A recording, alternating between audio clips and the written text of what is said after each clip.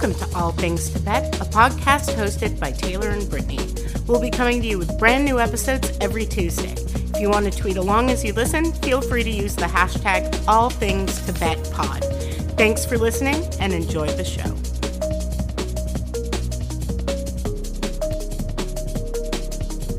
This is All Things Tibet Podcast, episode 13. I'm Brittany. I'm Taylor. And today we are talking about season 1, episode 9, Listen Up. Ooh. So. I really wish we didn't have to. Yeah, it's a rough one. It's a rough one. We're getting into the rough stuff. Oh, yeah. So one thing I want to mention about season 1 of the L Word, I often forget that there was this whole other theme song. Yeah, me too. That like it's just so different from the theme song that we know. That starts up in season 2, right? Yeah. Yeah. Fun fact, I literally forget about it so consistently. I forgot about it until you just mentioned it this very second. So yeah. So this episode for Tina and Bet starts out with them going into group therapy, and the first shot that we actually see is one of the sweeter moments of them, and I feel like in the entire series, when Bet's really hesitant, she doesn't want to go in, and she kind of leans over and kisses Tina's belly, talking to the baby. Mm-hmm. It was very sweet. I also thought it was kind of cute because we see, not in like a bad way, but we kind of see Tina strong-arming Bet for once. Oh yeah. Absolutely. Where she's kind of like, oh yeah, I mean, we can just walk in there and then we can stand up in the middle and be like, sorry, we think we're better than you, so we're just gonna leave. Yeah, it's kind of like one of the first times we recognize that Tina recognizes that Bet can be very pretentious. Yes. Yeah, one of the notes I put when watching that episode is that this is full proof that Bet would do anything for Tina. Yeah. Because she does not want to go to group therapy, even more so than she didn't want to go to couples therapy. Yeah. But that Tina continues, and we know her to be Bet's grounding force in her life. Absolutely. Bringing her back to reality. There's a reason why we're doing this. It's important. Yeah. And I think now that you say that, I think part of the reason things start to unravel so quickly from here on is that Bet begins to reject that grounding. Mm-hmm. We see it physically in this episode. Yep. She does it emotionally too, obviously, but even physically in this episode, she's leaning away from her. She's trying to get away. She won't even let Tina put a hand on her back to just casually comfort her.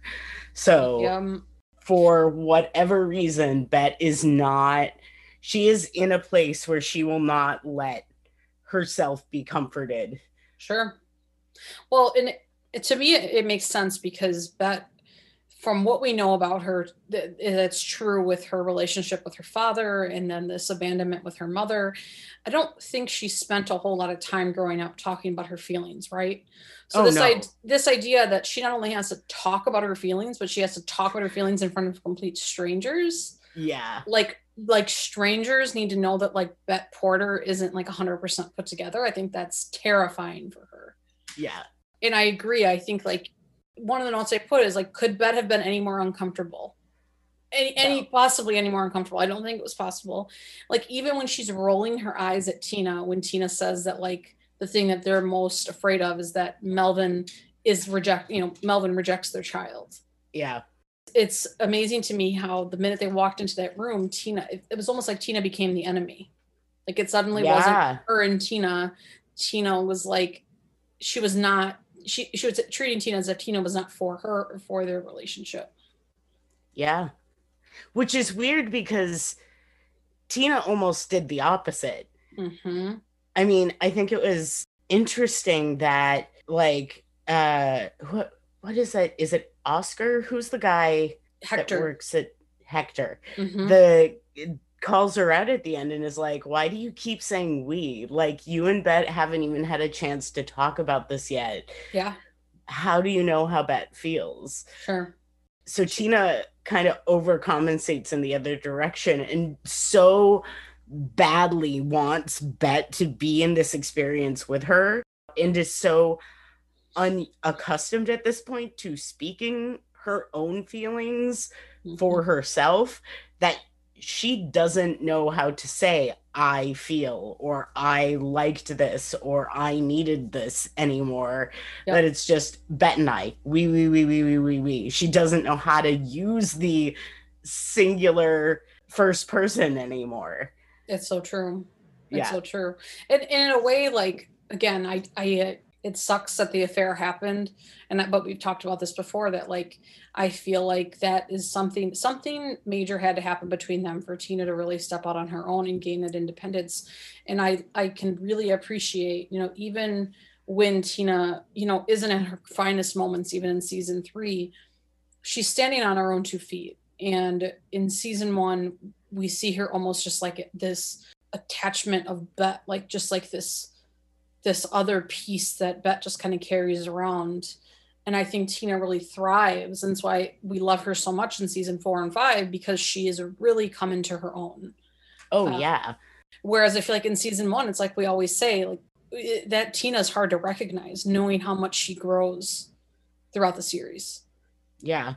I mean, I think one of the moments that was really telling was, which I have to give props, and I had to look this up because there were so many little character moments that both in the writing and the directing that I was like, I need to know who wrote and directed this episode, because like the fact that Dan lands on Tina for the question, like, sometimes I keep myself passive when. Yeah. And I literally wrote in my notes, me screaming, always, Tina, you always do. Right. But just the sort of mastery in just that question landing on her, because we don't need her to answer it. It just makes us go, oh my God. Yeah, always. Right. And I don't even remember what she said. Oh, I do remember what she said. It was that Bet makes all the financial decisions. And I really want to know how that sentence was going to end. And fuck you, Dan, for cutting her off, because first of all, I feel like I get that it was the exercise and it was supposed to be like a train of thought thing, but I kind of feel like that's a bit of a therapy no-no. Mm-hmm. Like, I feel like if you're in therapy and your patient is talking, even if it violates the exercise a little bit, you let them keep talking. Right. Especially if there's someone that like doesn't share their thoughts and feelings that easily. Sure. But she said like, letting Bet make all the financial decisions, even though we agreed that, and then Dan cuts her off. And I really wish we knew what like the original agreement was. I would assume, if I had to give my best guess, I would say that what that rest of that sentence was probably going to be was that like it was going to be something along the lines of, we agreed that even though I'm not working, like the money is still equally ours, or right. Something about like her no longer contributing to the household. Right. Because they touch on that in season 2 when they're divvying up, you know, when they're going through that essentially a divorce between lawyers. Yeah. What I can appreciate about Dan, though, with them, with Tina and Bet, is that, and especially with Bet, is that he's not afraid to ask her or tell her or, you know, state the obvious and the things that Bet certainly doesn't want to hear. Oh, you know, when she says that she's concerned that she won't be a good enough provider. And Dan says, eventually it'll be easier for you to say what you really mean. Yes, I loved that so much. I was like, yes, Dan, yes, go. Yes. I think Dan is a great therapist for Bet, to be honest. Yeah, absolutely. Absolutely. And then kind of as we progress through the episode, we get to that moment where the group in group therapy, they're laying on the ground. And of course, Bet has this back and forth throughout the majority of the episode with the other woman that's in therapy. Boy. What's her name? I can't even remember her name. Yolanda, I think. Yes, right? Yolanda. Yep. And what I thought was hilarious is that for anybody here who's ever listened to a Jennifer Beals interview regarding the L word, the thing she always says is that when doing this show, she always thinks of the girl in the Midwest who's closeted, who hasn't come out to her family, who's looking for some representation on television. And sure enough, she makes that same kind of like that same description of some girl in the Midwest wasn't going to trust her baby to put her for adoption to lesbians.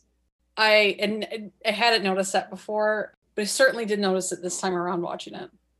Yeah, I noticed that too. I thought that was hilarious. I was like, oh, Rose, I see what you did there. Yeah. Yep. I love you for that. That might have been the moment that made me look it up, actually, because I was like, season 1, not even like, that's pretty early to be putting something like that. Like, that's a smart writer. I need to know who that was. Yeah.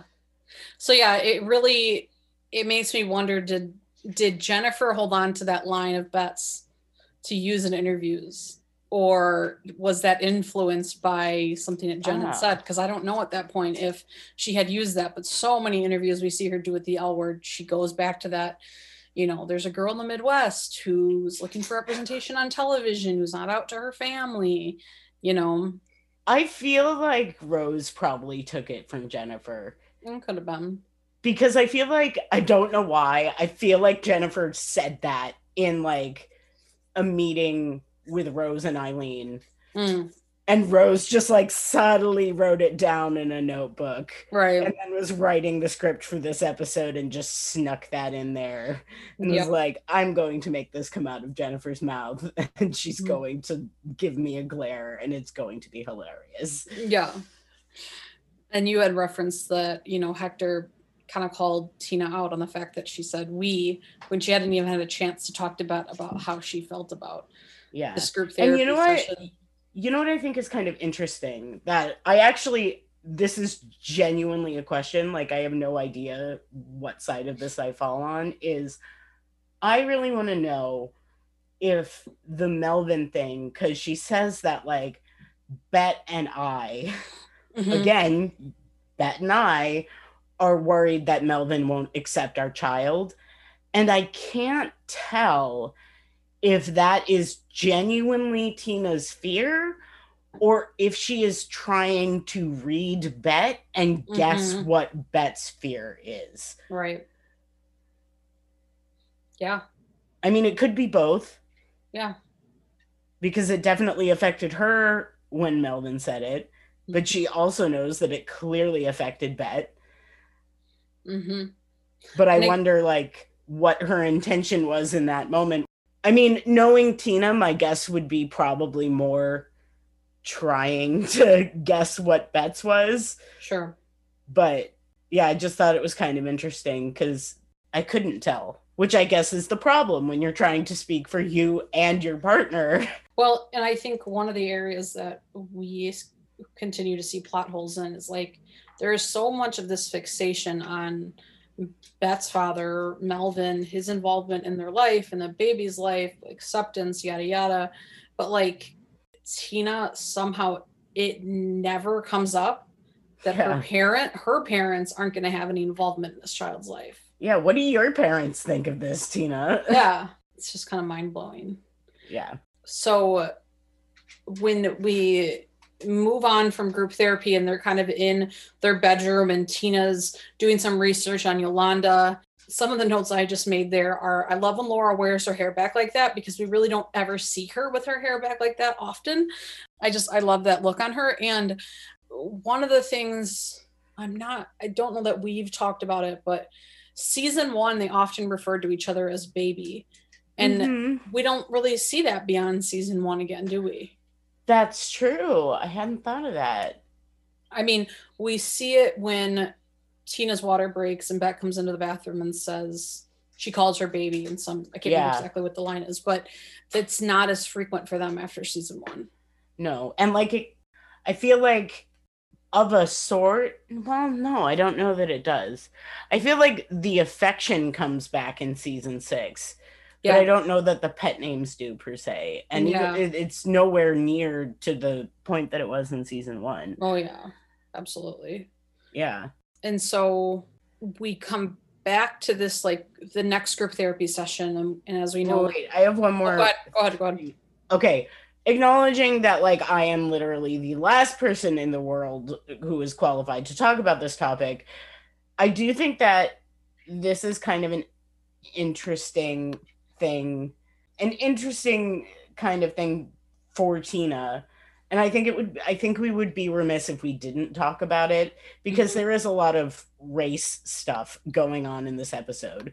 And I think Tina's kind of blunder in this episode is that I think she's doing that thing that a lot of white partners of people of color do, where they have really good intentions and they really want to understand and they want to be there and they want to support their partner, but they go a little bit too far and are like, this is our fight, but it's not.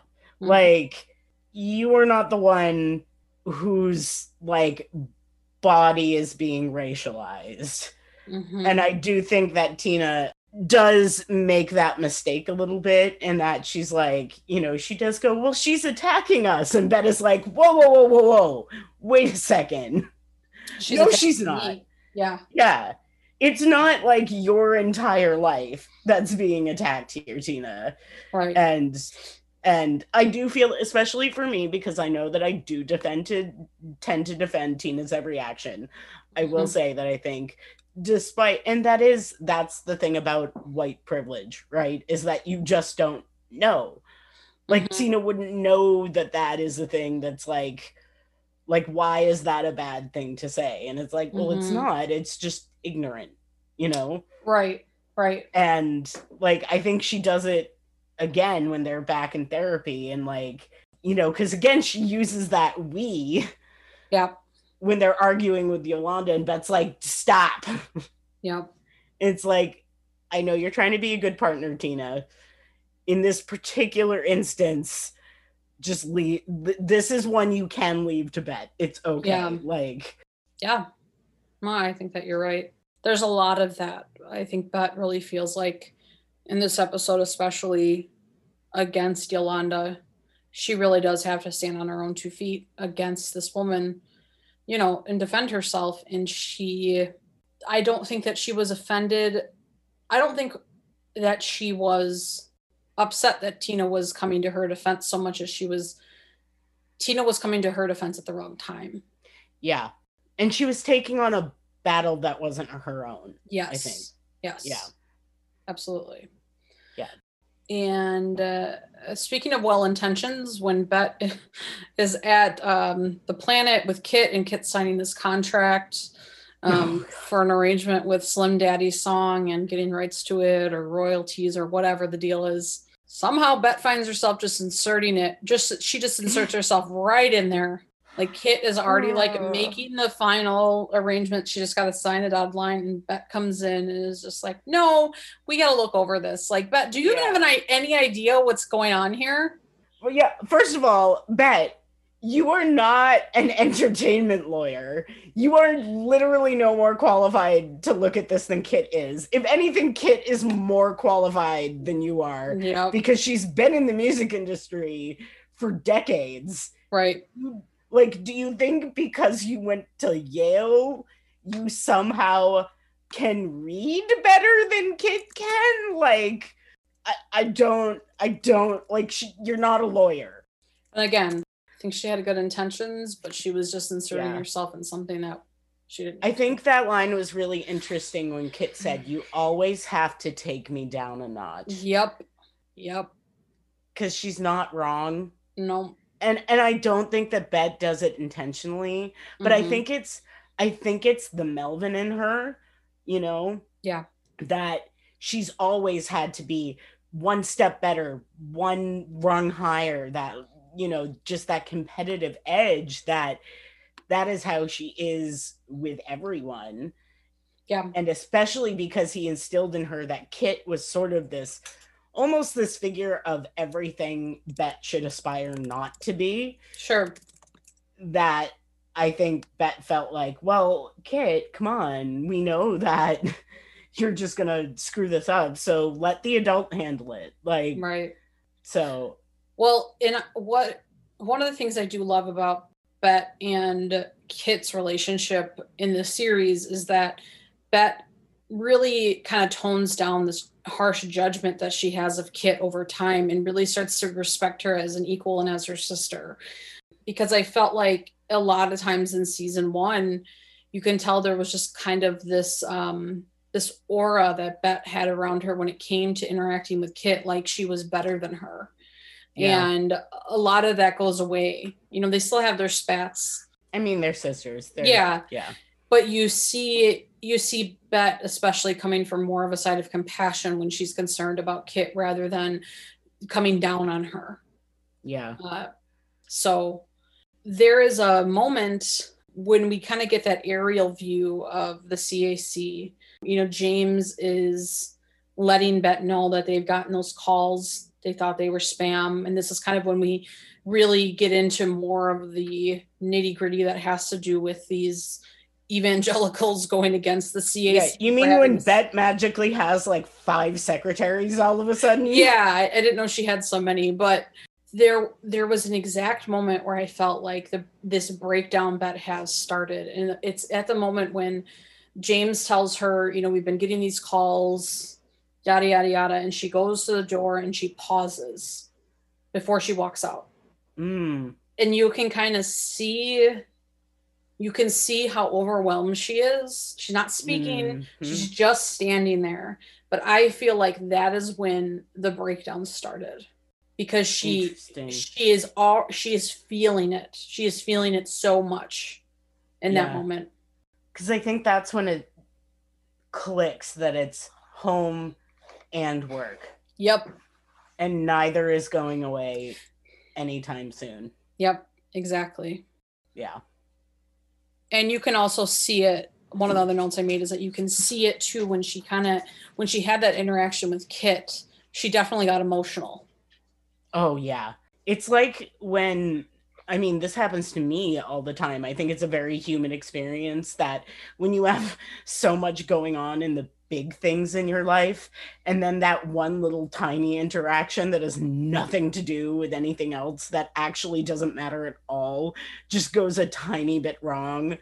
And you're like, okay, that's it. I'm broken now. I'm just going to cry for the rest of the day because I dropped my fries that I got from McDonald's and now I can't get out of bed for the next 3 days. So, well, then Bet's leaving the CAC at that point, but then when she makes her way back, you know, like these folks, this evangelical group is like really ramping up what, you know, their display of disgust when it comes to the provocation show. And when Bet goes after the guy, like, have you even seen the artwork? Yeah. Do you have any idea what you're talking about? Her rage and her anger in that moment, that is exactly how I feel about the Gen Q isn't canon motherfuckers. Like, oh man, how can you want people on your side when you don't even know what it is you are fighting against? Tell me that. I love you so much for that connection. Just tell me. I cannot even tell you. How can you stand by and say that you hate something so much that you haven't even fully watched yet? Yeah. I can't fucking stand it. Yeah. I can't. I mean, it's true. That's the thing, is I feel like if you are going to genuinely say that you dislike something and claim that it's coming from a quote unquote academic or at all unbiased point of view, sure, you have to know the source material. Yeah. And you can't know the source material if you've never seen the source material. Yep, exactly. And I think, so we just did, was it last week or 2 weeks ago? We just did the Elcon After Dark Part 2. And, you know, one of the things that I really, really appreciate about our friend Ash is that she's an older fan. She's watched the L Word from the beginning, right? So she's gone through the highs and lows of what it means to be a part of the fandom back then and now and all of that. And one of the things I can really appreciate about her outlook on the show is just appreciating it for what it is. Like, are we, you and I, me and you, Taylor, Brittany and Taylor, are we thrilled about every direction they went in Gen Q? Hell no. We're not. I mean, there's things that really do kind of get under my skin and have me question, like, who the hell are we talking about here? Because this is not the Tina and Bette I know. Right.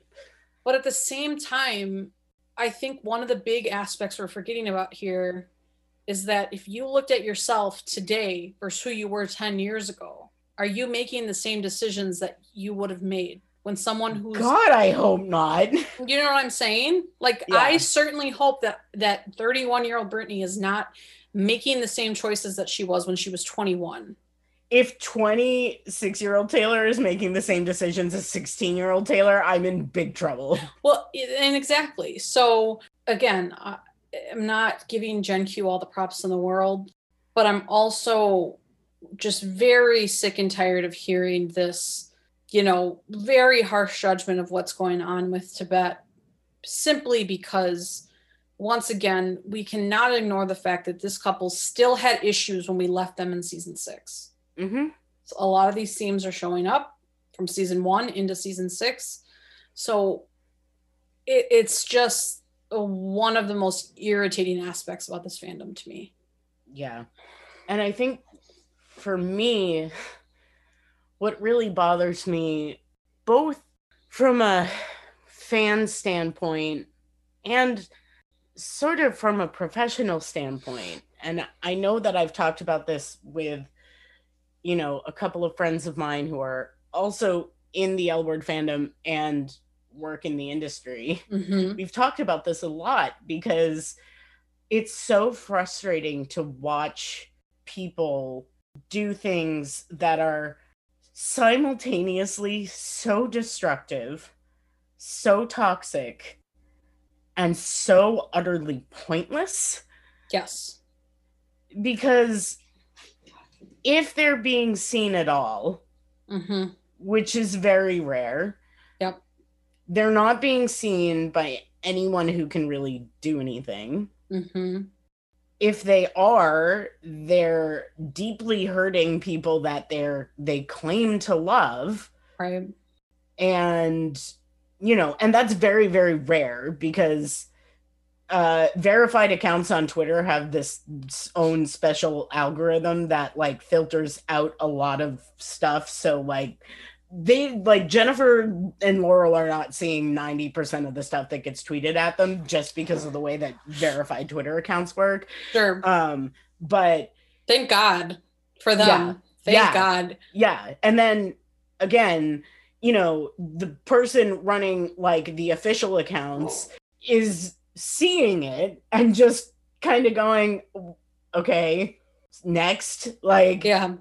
They're not involved with the production. They're not going to go running to Marja and be like, oh, look, 75 people liked this tweet. Like, yeah, and the thing that gets me, I think, is that there is a way to engage with media decisions that you disagree with that is not hateful vitriol. Yes. Thank you. Yeah.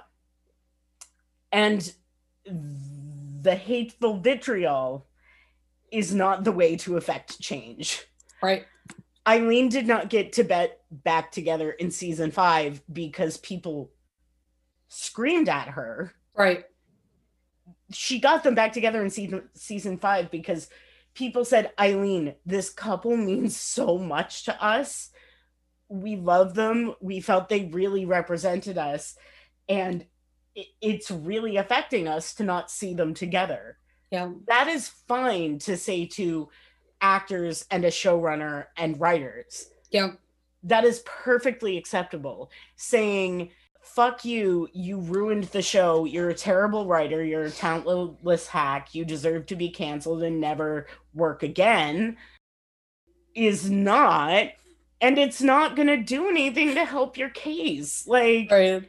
I just don't, it's just, yeah. I mean, you and I have talked about this endlessly. We could rant about it for hours.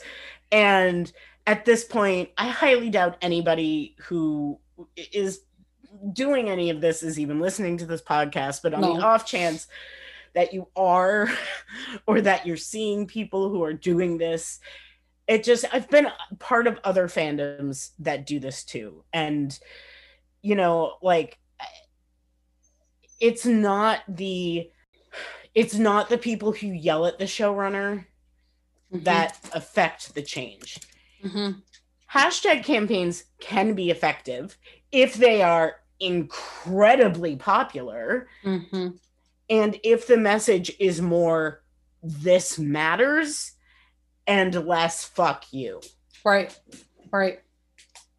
And that's the important difference. And I feel like even though a lot of, like, say, the hashtag campaigns that I've seen have been A, not nearly successful enough to matter at all, but B, even if they were, a lot of the posts have been so negative as to be counterproductive. Right.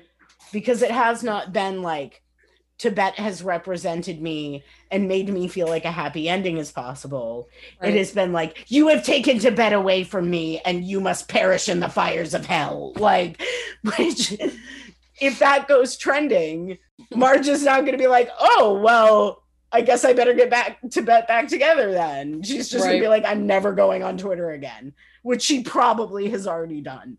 Like, yeah, I don't think she's logged in a long time.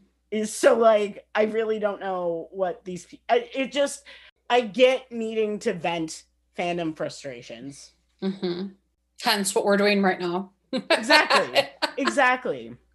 Like, I don't want people to think that I'm saying, like, you can't be mad about what happens in a TV show. Like, that is part of consuming media. Sure. That is why stories matter, because they have impacts on their audiences. And that is why I think, again, both as a fan and a professional, that it is important that we hold showrunners and people who make our stories accountable. Yes. However, I don't think that the way to hold them accountable is screaming in their metaphorical social media face. Right. Because it doesn't do anything.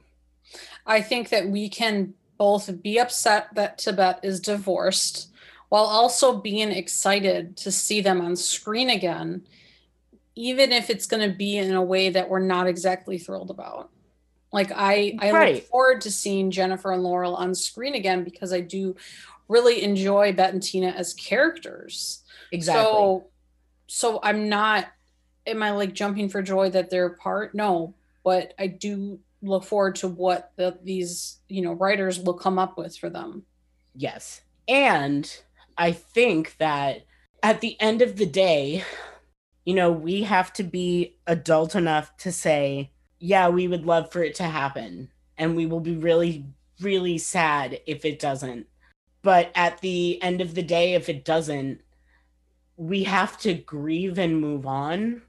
And listen to some of the people who are telling us that there are other aspects of the show that make them feel represented and make them feel seen. Right. And respect that. Yeah. And in calling for the show to be canceled, just because we are grieving a couple, that means a lot to us, which is a very legitimate feeling to be going through. But we have to be listening to those other voices too, and realizing that in saying, well, we want the show canceled because the couple we love and the thing that makes us feel represented is gone now. You're not just washing away your representation then. You're washing away everyone else's representation too. Right.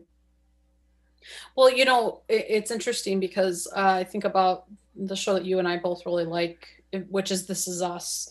And This Is Us is a unique show in that they do flash forwards and flashbacks and present day and all those things.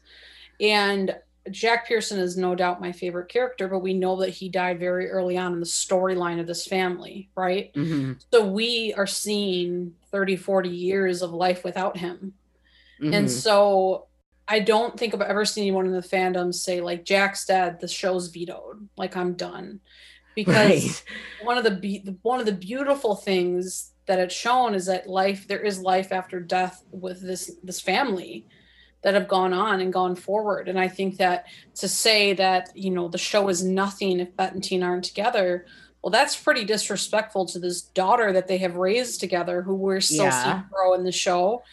And these two individuals who, if you don't care about them as separate people, how can you root for them as a couple? Exactly. So anyway, we'll jump off that soapbox and wrap up this episode. All things tangential. All things tangential.